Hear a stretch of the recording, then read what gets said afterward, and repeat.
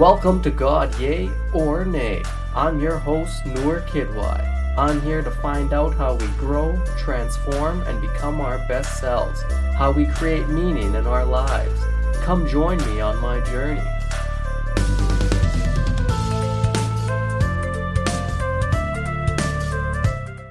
Welcome to another episode of God Yay or Nay. This is your host, Noor Kidwai. Thanks for tuning in.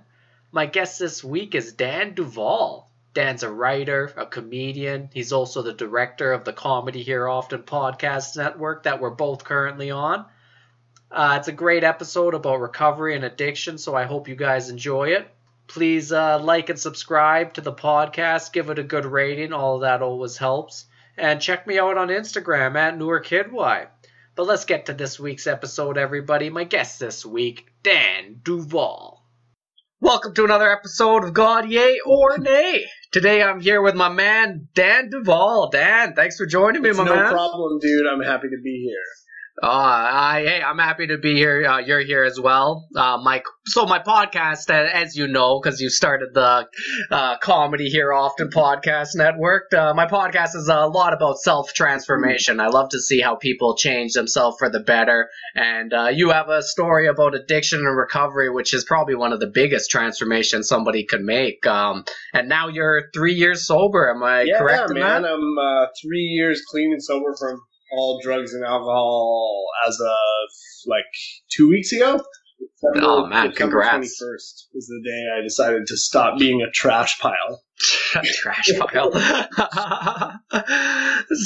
Well, hey man, and quitting right before Christmas, that must have been a huge step. Yeah, this is a thing that actually comes up often when my sobriety day comes up. People are like, wow, how'd you quit around Christmas? But the truth of the matter is that the end comes when the end comes, and it doesn't really matter what time of year it was. It was just the end of the line. It just needed to stop. So it didn't really. It was like, in order to quit, you really quit that stuff in a way.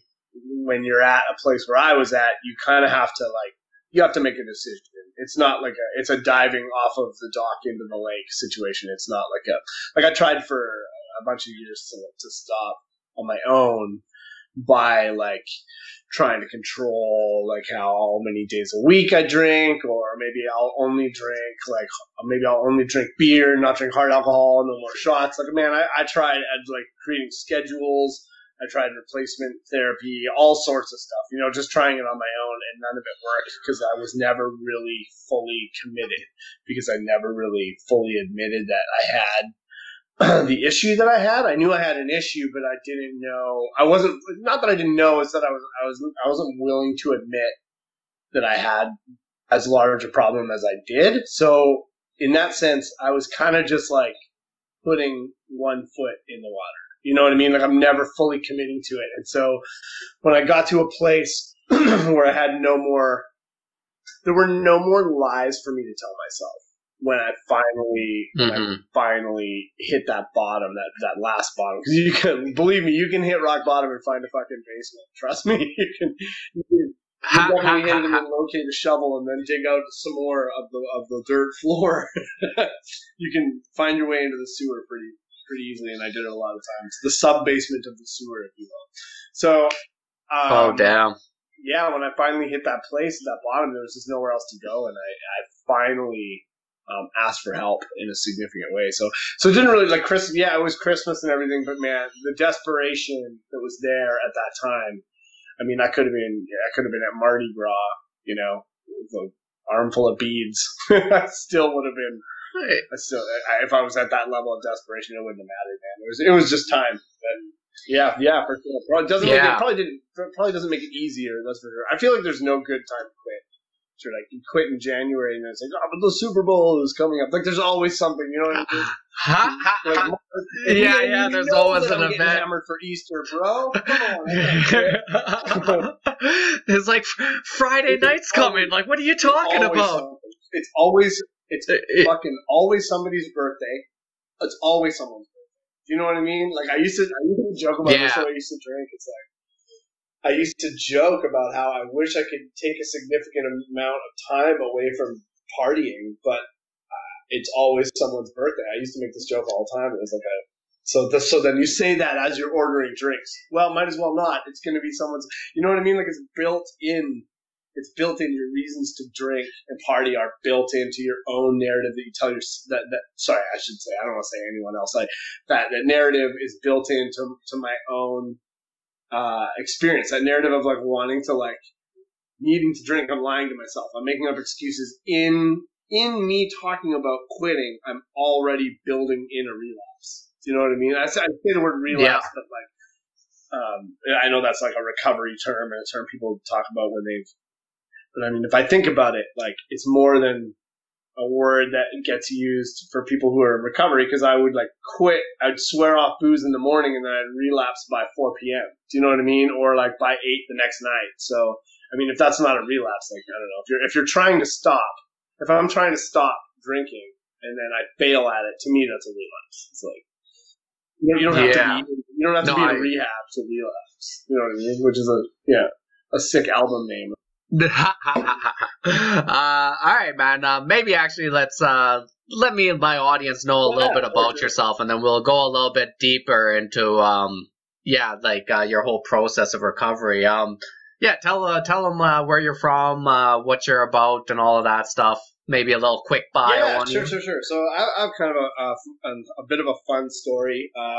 I'm from Victoria, BC, and I probably in about 2009, I want to say, I was at a party, drunk as shit, and at the time I had been like I posted a lot of funny statuses on Facebook. Remember when it said "is" when you had to have "is" at the front of your status? Like a lot of those. Like I like to play with that a lot. And then this girl was talking to me at this party. Her name was Susan Colville. And we went to high school together. It was like a dumb high school party. And she was like, "You should start a Twitter." And I was like, "I'm not going to start Twitter. That's stupid. That's just for like." I thought at the time that Twitter was just like a thing where you're like, I'm getting groceries today. Tweet like that. I'm like, who gives a shit? No one cares. But anyway, I said no, I'm not going to do that. But then I fast forward a few months later, I was watching Sports Center, and I decided I was going to start a Twitter account to follow hockey analysts to get an edge on my fantasy hockey leagues. Twitter was new; no one I knew had it. Really, it was not really anyone I knew had it or used it. So I signed up, and I was like, haha, I'm going to get the edge. And, well, I quickly realized that like it was just a different thing than I thought it was. And people were using it to like write jokes on there. And I was like, oh, I can do this. This is fun. And I started writing jokes on Twitter. And, the long and short of it is my account kind of blew up and I ended up getting a ton of followers and it turned into this whole thing. And I really started treating it like a job. Like I was writing like, I don't know, like 5 to 10 jokes a day and like drafting them and really working on the exact wording of how I wanted them. And, I really treated it like a 9 to 5. I took it really seriously. It was like, you might even say that I was addicted to it. I definitely treated it the same way that I might have treated drugs and alcohol. Like I put it before anything else. But it did pay off for me. It changed my whole life. So I ended up like, I was working at the time in a pharmacy at Shoppers Drug Mart. I was a pharmacy tech, and I ended up getting hired to do some. It all sort of panned out. Like I got brought on to write on a web series with this guy Mark Sayer, who's now my writing partner, and he is a movie producer, a film producer, and a director. He's done some great work. Point Defiance and Doe. He's got some really great films you should check out. But him and another comedian, Amber Tozer, they had this web series called Nitwits, and I'd never written anything before, and what they were doing was taking tweets and turning them into sketches, and they were really high quality and very, very good, like actual actors people heard of and stuff. And I know the first thing I ever wrote was based off this tweet that said, for us, Christmas is when Dad drinks a bottle of wild turkey and cries while playing the acoustic guitar. We had Christmas twice last week. I wrote that into a whole sketch, and Stacey Orstano from Friday Night Lights was in it. It was really cool, man. It was like the first thing I ever wrote, and I'm like, I didn't get paid for it because it was a web series, and we were just trying to make a thing, right, together. But it was really cool, and it opened up this whole thing, and I ended up doing a couple more with them, and then I ended up writing for a couple of websites, just building up a portfolio, like for the Impersonals and JukeLeft.com, which is like the Onion but for sports. And actually, the guy who was running JukeLeft is now the chief editor-chief at Clickhole.com. Steve Etheridge is a super funny guy. So he kind of gave me a break as well, so I was doing some work with him. And yeah, man, it was really cool. I started writing a bunch of stuff, and then I got hired to do some freelance copywriting for Wieden+Kennedy in New York, and I started writing like copy for commercials. I did one for Stride Gum and The Guardian and Carl's Jr., Heineken, Halls. One of my favorite things is they asked me when I was doing this Halls campaign. This is my weirdest flex. I really enjoy telling people this. They asked me to write out a whole list of like 2 pages of like just quick little one-line like words of encouragement. And so I sent them that, not knowing what it was for. And what it turns out is what they were for is if you open up a Halls on the wrapper, it has all these little words of encouragement. I wrote that. Oh, you're kidding me? It's like the dumbest, weirdest flex ever. I didn't even know I was writing them. Yeah. It's the weirdest like fortune cookie. Yeah. Like you'll open it up and it'll be like, you can do it. And it's like, it's pretty funny. So that's a whole thing. And yeah, man, I ended up working in advertising. I worked for a couple agencies in Vancouver, a couple bigger agencies like Cassette, and as was one of them. They do awesome work. I worked with them for a while, and then I ended up getting asked to do like an animated short for a larger show on Cartoon Network Canada and Adult Swim called Night Sweats, made by 2 really funny guys in Vancouver, Bart Batchelor and Chris Nielsen. Actually, comedian Aaron Reed was on that show as well. He's a Vancouver guy. It was super funny. He had a segment called Art Corner. But I created, wrote, and directed an animated short called Giraffe Cops. That was part of it. It was an animated show. So I ended up doing that. But yeah, I think the biggest, I did that for a while. It was only 5 episodes, but it was a really cool experience, really awesome. I learned to like direct voice actors and all sorts of cool shit. So yeah, we did that. And then, I think the biggest thing though is I finally started to do stand up. And it was because I'd started that Twitter account and I just accidentally prepped for stand up for like 10 years. I wrote I think at the time I had like 12,000 jokes I'd written on Twitter. So when I finally decided to stop being such a coward and do stand-up comedy, I already had all these jokes written, so I could take them and be like, that would work, and expand them. So I already had a lot of the hardest part of doing stand-up. A lot of it is writing good jokes. It's one of the hardest parts, and I kind of already done that. So yeah, when I started doing it, I really enjoyed it. So I'm trying to do all this stuff, but it was difficult because I could never really take full advantage of what I was doing. I was never fully present because I was so drunk all the time. I was drunk and I was using drugs and I was like just a mess of a person. Like I had so many awesome opportunities. Like I got asked to do a writing packet to be a staff writer on Late Night with Seth Meyers. I didn't get the job. I might have got it if I was really new. I didn't really know what I was doing, but I also was just like in such a place where image was so important to me at that time. I was so firmly in active addiction that being perceived as like a cool guy because of these opportunities was so much more important to me than actually doing the thing. That I got asked to do the packet and then I spent a week drinking and telling people about it before I actually even did the thing. And so, looking back, it's like that's largely what my life was like. And it was driven from such a place of fear, of being like afraid of what other people, putting my value on what other people thought about me and I didn't do anything because I wanted to do it. You know what I mean? Like I was good at writing jokes and I was good at comedy and stuff, but I was doing it for all the wrong reasons. I was doing it to gain value from other people rather than because, hey, I love this thing. So yeah, man, and it went on. There were other things too. Like I with a filmmaker in Vancouver, Laurie McGinnis, we made a documentary called Funny Tweets that is now on Crave. and I fumbled my way through that too. Like I didn't really know what I was doing, and I was never fully present. And it's kind of cool because we ended up getting like some really awesome people to be in the movie.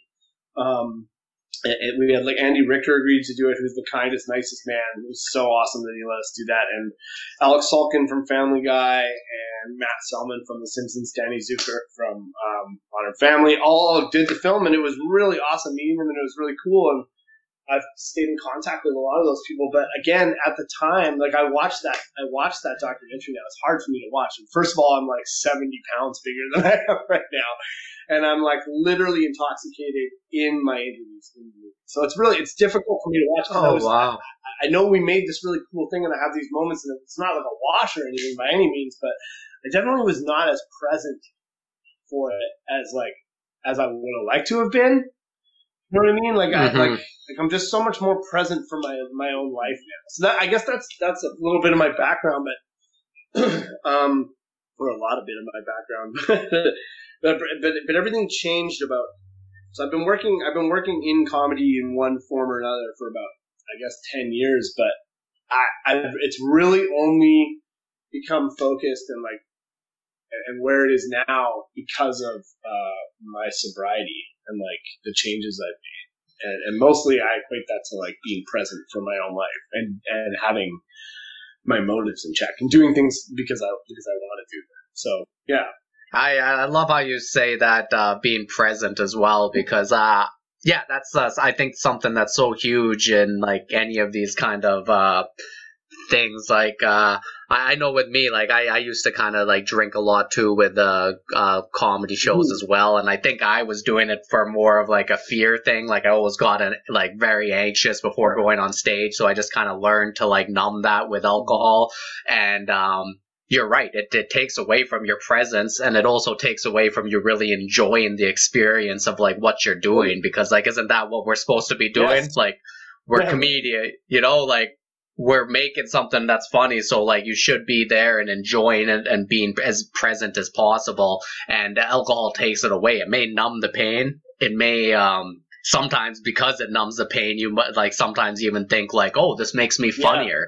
When like it's just a complete illusion. Like when you can learn to be present and like be there with the audience, you're a much better comedian and you're a much better artist or creator, right? Well, here's the. I mean, what we hear a lot in recovery is the opposite of addiction is connection. Because when you're in active addiction, and I mean when I say active addiction, I mean we should get into this too, but I mean not so much being high or drunk. I mean like the mental illness side of the obsession of like, I think that's what a lot of people don't understand, is that addiction is it's an obsessive compulsive disorder. Is the best way I can describe it. But the opposite, so you're never really like when you're like in that active addiction, when you're in that obsession, and I'm sure anybody can relate to this too, because to me I believe that addiction is like largely the human condition, but like under a microscope. Like it's, I do think anybody can relate. I think what they don't, I think what non-addicts might not understand is that it's like, yeah, we're feeling the same things, but for me, it's like fucking, it's like at a higher vibration. You know, like that obsession is like we don't have that peace to like break that obsession. We're not born with that. You know what I mean? And so when I'm in that obsessive state, whether it be about drugs or alcohol or like trust issues or like any little thing that my brain can catch on to and be obsessed about, there's no connection. I'm not connected with anybody. I'm completely isolated because I'm alone in my head with this nonstop narrative that I can't break away from. So it's the loneliest place. Like, I can't imagine. Like something pops into my head and then I start obsessing about it. I can't stop. So therefore, that is coming before any relationships I have with any other people around. So I'm completely isolated in that thing. And so therefore, the opposite of addiction is connection. Because if I'm connected to others, I'm not trapped in my own thoughts and I'm connected to others. So that to me translates into stand-up in that, like, I really find the difference between like an amateur and like professional comedian, like, you know, like an open mic, brand new person who's just trying and is very in their head and like trying to deliver the jokes, you know, when you're new. And somebody who's comfortable and seasoned is that connection with the audience. You're not just delivering jokes to people. You're actually making a connection and performing, and you're like, you know, you're connected. You're in the moment with the audience. You're able to like pop out of a joke and pop back into a joke because you remember what you're talking about because you're just having fun and you're not thinking about the next thing that you're going to say. You're just there in the moment, present, connected, and like that's always when I have my best sets, when I'm in that flow state, and that can't happen. It cannot happen if I'm not connected. And so if I'm drinking and on stage, if I'm drinking, I'm not connected to people. I don't believe that you can be connected on that level while you're intoxicated. I don't think anyone can. I think you might think you are, but it's not the same thing. And so if I'm drinking, I lose that connection with the audience, and now I'm just delivering jokes, and it might go fine, and it might appear fine to the audience. Like I've had people say to me, "Oh, your set was great," and I'm like, "No, it wasn't. It was terrible." They're like, "Well, you did good," and it's like, "Yeah, but I wasn't present. It wasn't fun. Like I wasn't having fun." Do you know what I mean? So like for me, it's not a good set unless I'm having fun, even if it goes well. Like I still want to be having it.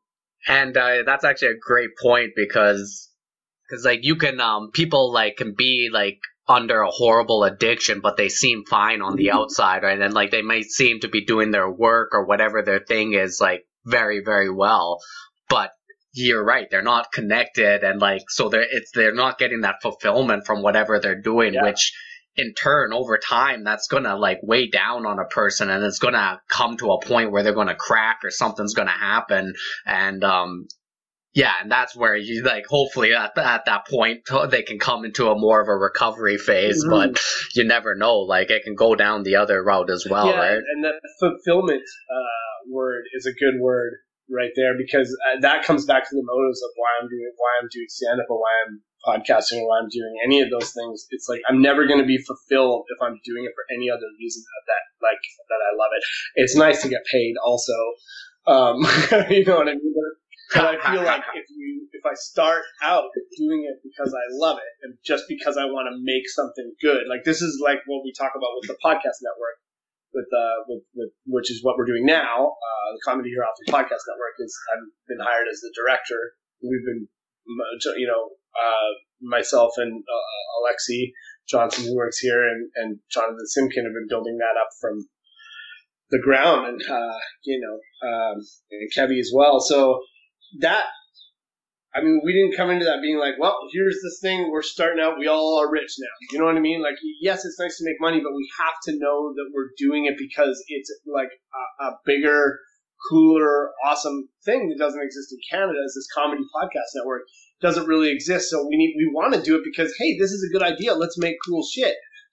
But I mean, it's kind of like if we go in there and be like, hey, let's go make money. The motive isn't there to like you lose you lose the piece where you're wanting to make it good for the right reasons. If I want to make something good for the right reasons, the money will come as part of it. It's like kind of hard to explain. Well, it's kind of like how you were saying before, when you had those opportunities, like with the Seth Meyers show, like you would what you would rather do is like almost go and get drunk and tell your friends like, hey, look at this, but then actually sit down and do the thing. Like you're getting more. What you're like trying to doing is for superficial, like, hey, look at what I got, and like rather than like sit down and actually get the good fulfillment from actually doing it and like loving what you're doing. Exactly. Right? Like I'm getting that instant gratification of telling people how cool I am, but I'm not getting like the longevity of like, you know, the feeling of having arrived in my own skin in a career that I love and want. It's like, you know, I never experienced that. I never experienced that feeling of deserved reward, because everything I did was sort of manipulated and schemed. Like everything I did was manipulated and schemed. Because I always felt like I needed to trick my way into good things. You know what I mean? And largely that comes from a place of just not feeling like I'm not enough. I don't deserve enough. I don't have that piece of like self worth, which is another thing that's very common in addicts and alcoholics. And, we talk about that a lot. It's like, it starts when I'm a little kid, it starts way before I ever pick up a drink. It starts when I'm a little kid, and for whatever reason, I'm just born that way. Like, I think there's everybody has trauma, and the trauma happens along the way. But as far back as I can remember, I never really had like a sense of self. It was like this desperate need to pull from the outside to give myself value, even as a little guy. I always felt, and like I think that we see what we reflect. So I think that like if I don't see that I have self-worth, then I can't see why someone else would think I have self-worth. So I feel like I need to trick people into liking me. You know what I mean? So then that leaves this like really sad little kid, man, who like needs to be presenting all the time, like needs to be like manipulating and lying to like get people, like, exaggerating. It's like I'm giving you a resume of like my credentials in order for you to be my friend and like love me. And that's how the addiction starts, right? And then, you start doing that at a young age. 30 years later, you're a master at it. It's so built into you. That's just who you are as a person. And you're not a person. Like I'm just getting to know myself in the last few years. Like I feel like I just was always trying to be whoever I was around me thought I should be, but like through my own eyes. Like I'm arbitrarily deciding what I think those people think I should be and then trying to be that rather than just being myself, which is so crazy, dude. Like it's such an insane way to live. But like if you're ever wondering what addiction looks like and like alcoholism, like what it looks like without the booze, before the booze, that's what it looks like. And then when you find that booze and the drugs and the partying, it's like, holy shit, that's my personality. I'm the guy who's fun. I'm the guy who's partying. I'm the funny dude who makes everybody laugh. Like, you know what I mean? Like it just all fits perfectly into that situation. That's why people who, they say it's hereditary. It's not like I'm not born addicted to drugs and alcohol. It's just that I have this precondition. Whereas when I do arrive at that place with the drugs and alcohol, I don't have a fucking chance because it all just fits perfectly into that narrative of like, I don't know who I am. I need something to be my personality. It's like party guy. It's so common across alcoholics and addicts. And that to me is what addiction looks like. Yeah, and I don't have those issues nearly as much today. Like it's just not. I don't operate like that anymore. I'm getting to know who I am, and I'm getting more comfortable with like, having serious conversations and like setting boundaries for myself and just like being just being comfortable in my own skin. Hey man, no, that's pretty impressive. Have you ever read the book Lost Connections? Yeah, you should check that book out because it's basically it's about addiction for the most part, and it like you were saying, like addiction and the opposite is connection. It basically goes down that route, and it like talks about different being present, a connection to the present moment, a connection to yourself, a connection with other people. Like these are the connections that we're losing, and almost as a society, and that's where it leads people to more addictive behavior. And like you were saying, like how you kind of have like you never really had that connection to your like actual self, like when you lose that connection. And honestly, the one thing especially when we look at social media, it's kind of like that's kind of like an exaggerated form of this kind of like people like are trying to put like a fake self out there all the time, and they kind of lose connection with like who they really are, and like they always present themselves into the world as a kind of a fake self.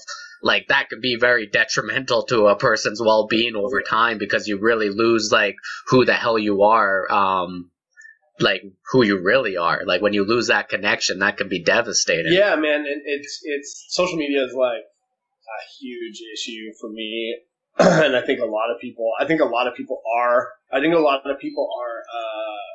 addicts. Like I feel like you can be an alcoholic without drinking. It's not like any time I'm like obsessed with like putting something ahead of my own well-being, my own like anything that I'm missing my own life for because I can't help but to like because I can't help it. Like, I don't want to, but like I'm doing it anyway. I am way better than I used to be, but like tweets, I would like tweet something and then just be constantly checking it to see how many likes I got, and like I still do it, but not like before. Like, like I used to check it nonstop. Like I couldn't even have conversations with people. I'm not like present at all. I'm not around. I'm just staring at this thing all day and just thinking about it all day. And you know, I see it in a lot of people for sure. When you're talking to somebody and their phone just like slowly comes up in front of their face and they're just like scrolling. And I still do it sometimes. It still happens. I mean, it's really, our brains, I don't think are like, shouldn't be interacting with this thing that we're interacting with on the level that we are. It's really scary, dude. You know, I think a lot of people are doing their best, but I do think a lot of people are aware of it. And I know that I do better when I take breaks from my phone. Like, but it's very much so. And I think the biggest addiction to me that is not drugs and alcohol that people are addicted to that we don't even think about is codependency. I think in like relationships and things like that, and I think that's like the biggest one, because it's also, I mean, how many friends do you have, and how many times have you probably met somebody and gone to, like, as I call it, girlfriend island, where you just like lose contact with all your friends and all that matters is that other person, and like you lose yourself in that. And I still have issues with that. Like, you know, I'll admit it. I think that everybody does, and I have to make sure I'm checking in with myself and making sure that I'm like, you know, like staying on top of my stuff and worrying about my own things. I can get really obsessive, man. It's really difficult. Like just living life as an addict and like having that fucking monster that lives inside of you that obsesses and compulses. Compulses is that word? I get what you're saying. You know, it's like it lives in there and it can attach onto anything, and it's really, sometimes I fucking exhaust myself, but it's constantly having to check back in. Biggest thing for me is just check those motives. Why are you thinking the things you're thinking? What are you saying? How is it helpful? Is it useful? Is it truthful? You know, what, like, because my own brain can be my enemy, and I can trick myself into like getting myself into big trouble in lots of different ways. And so, I don't know. I definitely can get lost in other people. I can get lost in anything, man. Food, I can go down into like dark spirals with like, I live right near Victoria here, like a really good burger place, a good pizza place, and an awesome barbecue joint. And I can just go into like these cycles where I'm just eating at those three places over and over again, and I stop going to the gym, and then I'm just like, it's dark. And then I realize, I'm like, oh my God, like I'm anxious all the time. I'm sad all the time. It's not good. And it's because I'm not present. It's because I'm using those things as an escape. And I can do that in relationships too. And I can be like, man, I'm fucking anxious. Oh, it's because I'm obsessing over this other person and what they're doing. It's like, fucking let that person live their life and just go live yours. But like, you know, I gotta live, I gotta like, this is the spiritual side of things for me, that is such a huge part of my recovery is the spiritual side of like, I use the word God. I do use the word God, and I'm not a religious person by any means. The only time I go to church is when I'm going to 12-step meetings, and it's usually in the basement. I'm not a religious person, but I do believe in a power greater than myself, and I don't mean that in a way of like, I think that there's like something looking out for me and pulling the strings and putting things in front of me. Or I don't see it like that. I just see it as a power greater than myself, and that power is whatever this is, this existential existence we have. So this space between me and you, this like the fact that I'm a meat sack filled with bones and I don't make sense. Do you know what I mean? It's like that whole thing. So how can I possibly control the weather, what other people do, what like people, places, and things? It's people, places, and things, and I need to try not to control those things. And what I need to do is constantly, every day, and I mean every single day, because it only takes a second for this shit to get away from me, is to like just be constantly sorting what is mine to control and what is not. And so as long as the better a job, I'm never going to be perfect, but progress, not perfection. But it's like, you know, whatever I can, whenever I'm closer, the closer I am to controlling what I can control, which is my responsibility, which is my emotions, my feelings, you know, my tasks that I need to get done in a day. Those are the only things I really need to control. I don't need to control another person. I don't need to control this restaurant that's closing at 8:00 tonight, and I'm mad now because I can't go. Like it's not those things are. I just have to let all those things go, and it takes so much practice, and patience, and like it's just such an ongoing thing. But like that is my purpose in life, is to like sort through those things, and the more I can focus on what I can control and let go of the rest, and turn that over to God, as I say, the better off I am, and the easier my life is, and I'm not carrying around all this other shit, and it makes it so I don't have to scheme and scam and like manipulate, because I'm just like looking after whatever I need to, because I don't need to lie to myself to look after my shit, right? I just do it. Mm-hmm. So easy, some days are good, some days are bad. It's an ongoing thing, and I like that. You have to figure out what you can control. This is like, I love it because it's like a very stoic philosophy. It's a very Eastern philosophy as well. And it's something like when you're meditating and kind of understanding like who you are, what you have control over. And once you understand the shit that you don't have control over, and like, you have to, it's like you said, it takes a long time, but when you can kind of train your mind to understand, like, hey, you do not have control over this shit, so stop responding to it so harshly, or giving that anxiety or whatever it is that like pops up. When you can actually train your mind to do that, it gives you so much more peace. And it allows you also to understand what you can control. You can control your behaviors. You can control your actions. And when you can bring yourself back to that and like that understanding, it brings a lot more peace into your life, right? And, like, it's up to me to control how I react to my emotions, which are largely, my mind is a mind of its own, I like to say. And but it gets easier. It gets easier, and like it's cool that like. Talked about this like I was in a meeting last night, a 12-step meeting, and I talked about this, and it was about choices, about like how I have a choice now. I didn't have a choice before. Before I like got sober and started actually working on myself and looking at myself, my emotions controlled me. So like if I had a feeling, I'm like I had to act on it immediately, because every feeling is going to kill me. You know what I mean? And now I have a choice where I can stop and be like, I don't have to react to that right away. I don't have to. I can think about not think about what I'm going to say so much, but think about like what the truth is in the actual situation, as opposed to like what story my brain is telling me. And like if I wait long enough without reacting, the truth will come out. Or if I call somebody else and be like, hey, this is what's happening for me, can I get another perspective on it? Especially is amazing. Like, oh my God.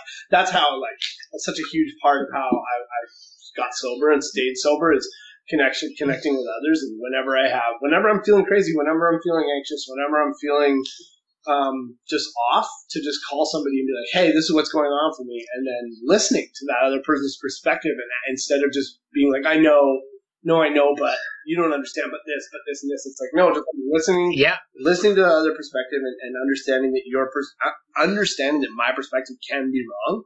I was completely incapable of changing my perspective on something before, and now I'm fucking good at it, quite good at it. Like I can change things right away, and then have it, and then have it not be an issue.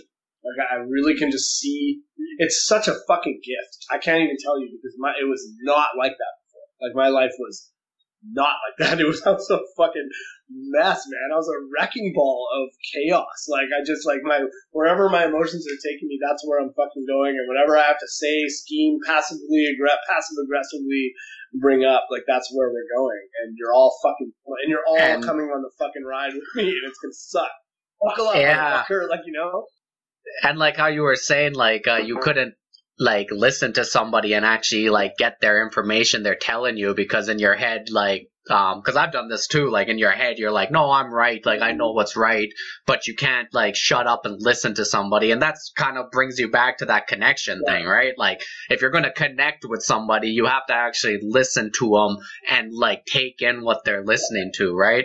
Or what they're telling you. Like you have to take it in and like actually be able to weigh what they're what they're telling you and like saying like, is this true or not? And like the ability to change your perspective and be like, hey, maybe what this person's telling me actually has some weight to it. Like to be able to change your perspective, that takes practice. And like you said, that's a gift. When you can learn to do that, like how much change that can bring into your life, because now you understand that you don't know fucking anything. Like none of us really know that much. Like we should be able to take in different ideas, different things from different people, and be able to like change your perspective as life goes on, right? Yeah, man. It comes from this place of like empathy, of trying to understand, like just stopping and getting outside of myself and understanding where that other person is coming from and what their experience is and why they might think like they do and why they're having the feelings that they do. And if I can understand them, then I can change my perspective. I just have to be able to understand, and it might take me more than one try. And like, but yeah, it really helps, man. It really helps to be able to slow down and not be so fucking reactive. And I definitely owe that to 12-step programs for sure. So. It's cool to like be able to understand. You know, the thing about feelings. I had this person said this to me once, and I just found it to be super profound. She said, "You know, it's not that I feel like I have to be happy all the time.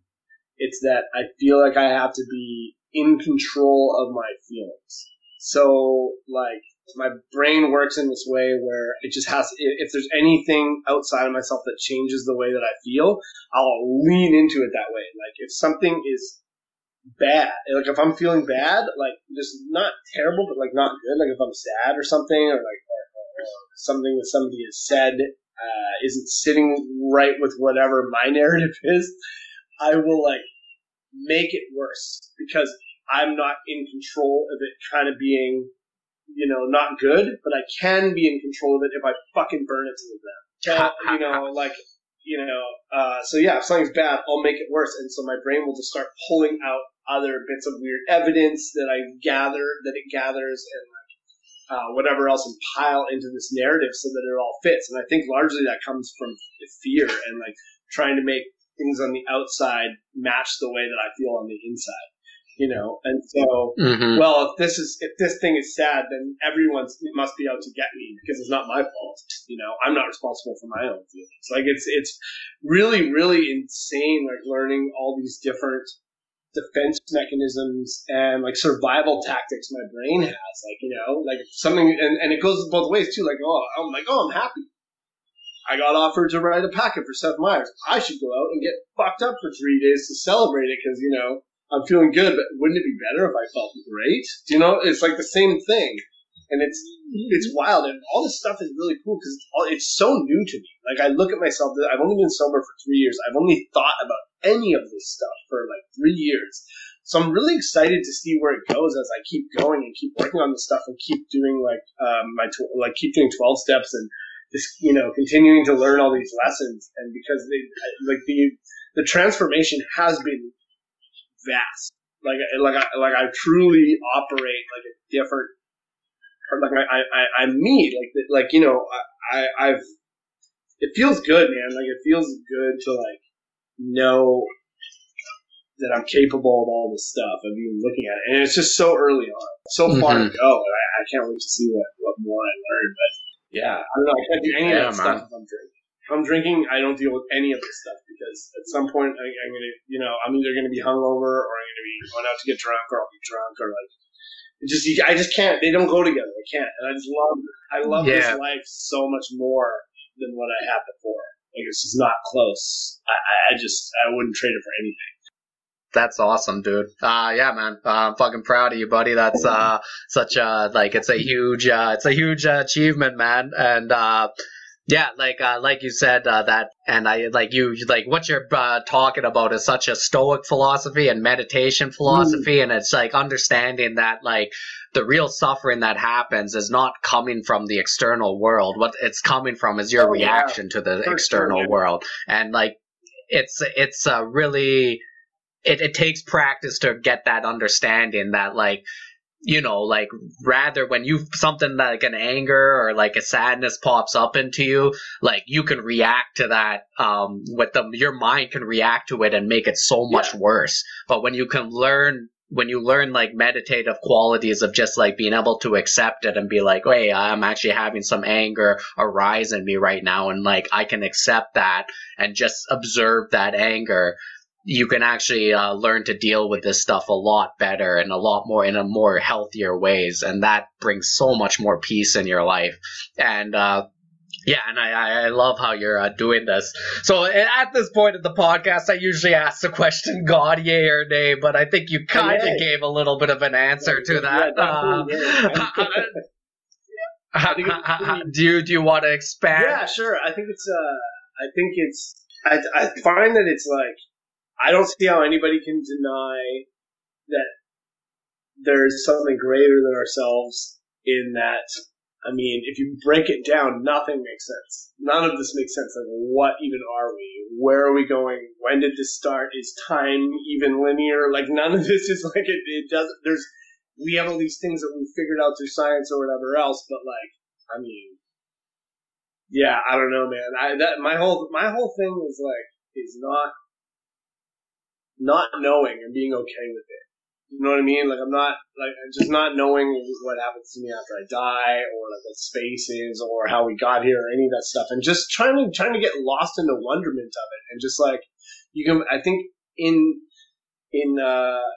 staying in that thinking, it helps with finding beauty in the world, no matter what you're looking at. Even like a man-made thing, you can be like, wow, we made this. This is incredible. And like every single component of every man-made thing is incredible.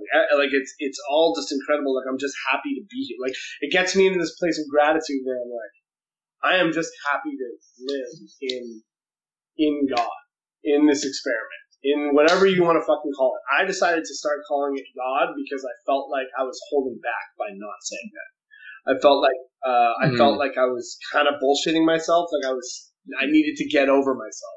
So I started saying the word God just to be like, you know what, dude? Just, it's okay.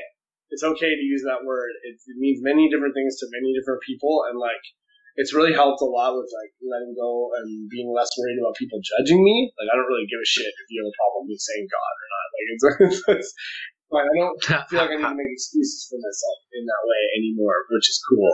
And so the more I can stay grateful for being here, the better. I have this mantra I say when I do meditations.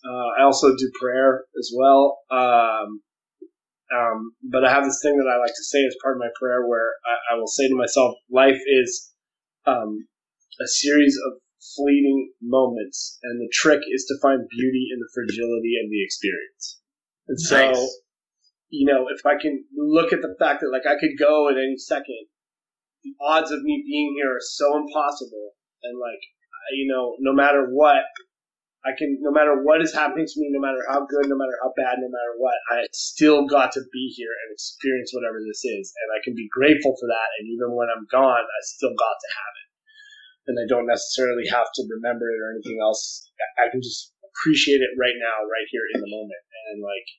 You know, it's fucking hard to get to that place because our brains are so powerful and want to fucking not be in that place because that place is scary.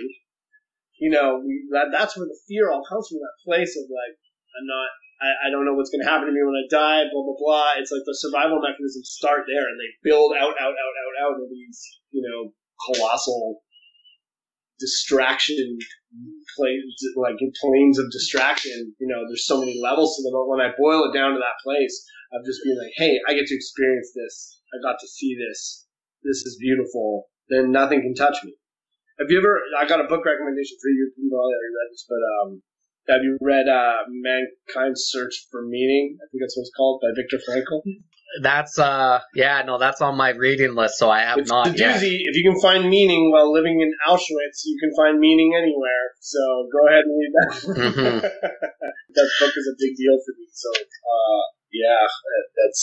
I think about that a lot, about what people went through in the concentration camps and how, like, you know, how not you have it good here, but it's just like people in there can find meaning and just like even just looking around and being like, it's beautiful that I got to experience this. That's like means a lot to me. The way that I've that I have recovered is through this spiritual realm of gratitude and like trying to become self-aware and looking at the root of all these problems of like looking at the fears and resentments and all that stuff that's built up from those years of not knowing who I am. Like that is how I've quit drinking, is by understanding that the alcohol and the drugs are like that I'm powerless over.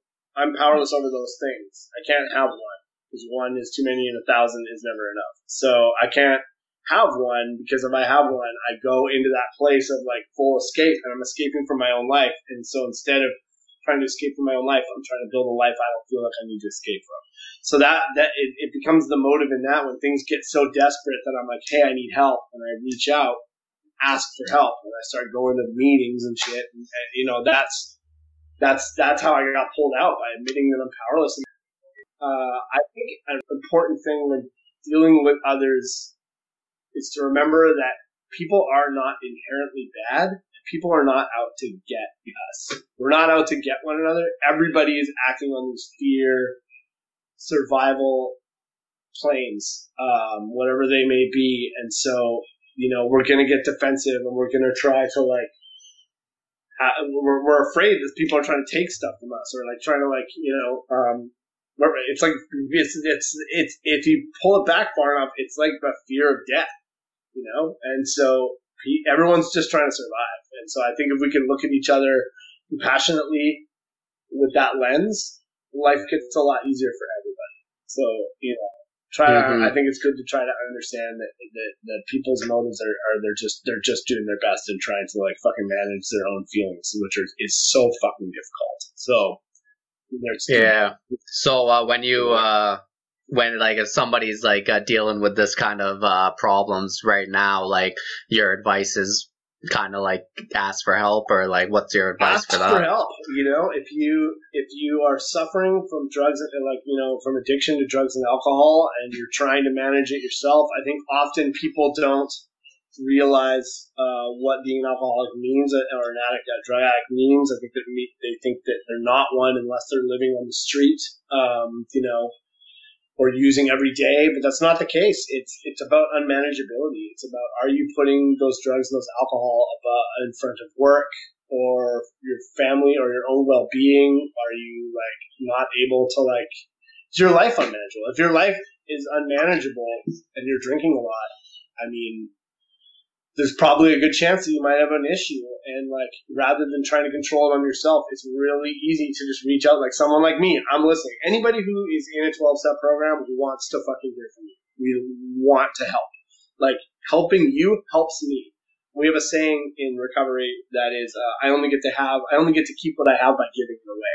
Meaning somebody was there when I asked for help, so I need to be there when someone else asks for help. And when I'm talking to somebody who's brand new, and like, it takes me back to where I was when I was brand new, and I get to relive that and like start over again. It's like a little refresher. That's a really cool thing about recovery, is that you get to stop whenever you want. You can stop drinking and doing drugs. You don't have to drink today. You don't have to use drugs today. You can reach out and you just don't have to do it today. That's why they say one day at a time. It's like, it's not, hey, I can't do drugs anymore. It's, I don't have to, right? Like, I'm free from them. It's a fucking prison. And I just think people don't understand what a problem looks like. And there's no shame in just asking somebody for help. There's no shame in just asking, hey, do you think I might have a problem? You don't even have to commit to anything. It's okay just to ask. Just because you ask doesn't mean that like, it's over for you and you no longer can drink. It's okay to just check in and be like, hey, what do you think? You know? And like, that's the cool thing about these recovery programs too, is that there's no pressure. Like, there was never anyone who told me I had to do a certain thing or do this or do that. I did it because I wanted to stop. And it's just so difficult to do on your own. Like, you're just like so isolated, and your brain is so powerful, and it will convince me, if I do it on my own, my brain will eventually convince me to drink. Yeah, that's my biggest thing. Just don't do it. Whatever it looks like, just tell people. Tell people around you that you have a problem. I guarantee you will be judged less than you think you will be. Thanks so much, buddy. That's no, honestly, that's really helpful for people. And this was I love this conversation. This is something I really do appreciate, and yeah, that like transforming yourself and like this transformation that you've had, like it's amazing to hear about. And I hope people I know people are gonna take a lot of value from this conversation. All right, buddy. Tell people where they can find you on Twitter. Tell people about the Comedy Here Often podcast network and your podcast you do with your sister. Okay. You can find me on the internet at drunkenhighguy69 at twitter.com. Obviously, just kidding about that. You can find me on Twitter and Instagram at LazerDoov, LAZERDOOV. I spelled laser wrong by accident. It's a fun fact about my online persona. Our podcast is called The Hate Locker. It's a podcast with my sister and I. We talk about things, the everyday trivial stuff that everybody loves to hate, with passionate yet fair vigor. We just cracked the top 100 comedy podcasts in Canada. It's really great. We have some really exciting guests coming up. We have American comedian and comedy writer Rob Fee is recording with us this week. We have Jonathan Torrens coming on, and we have I think with Graham Clark coming up too.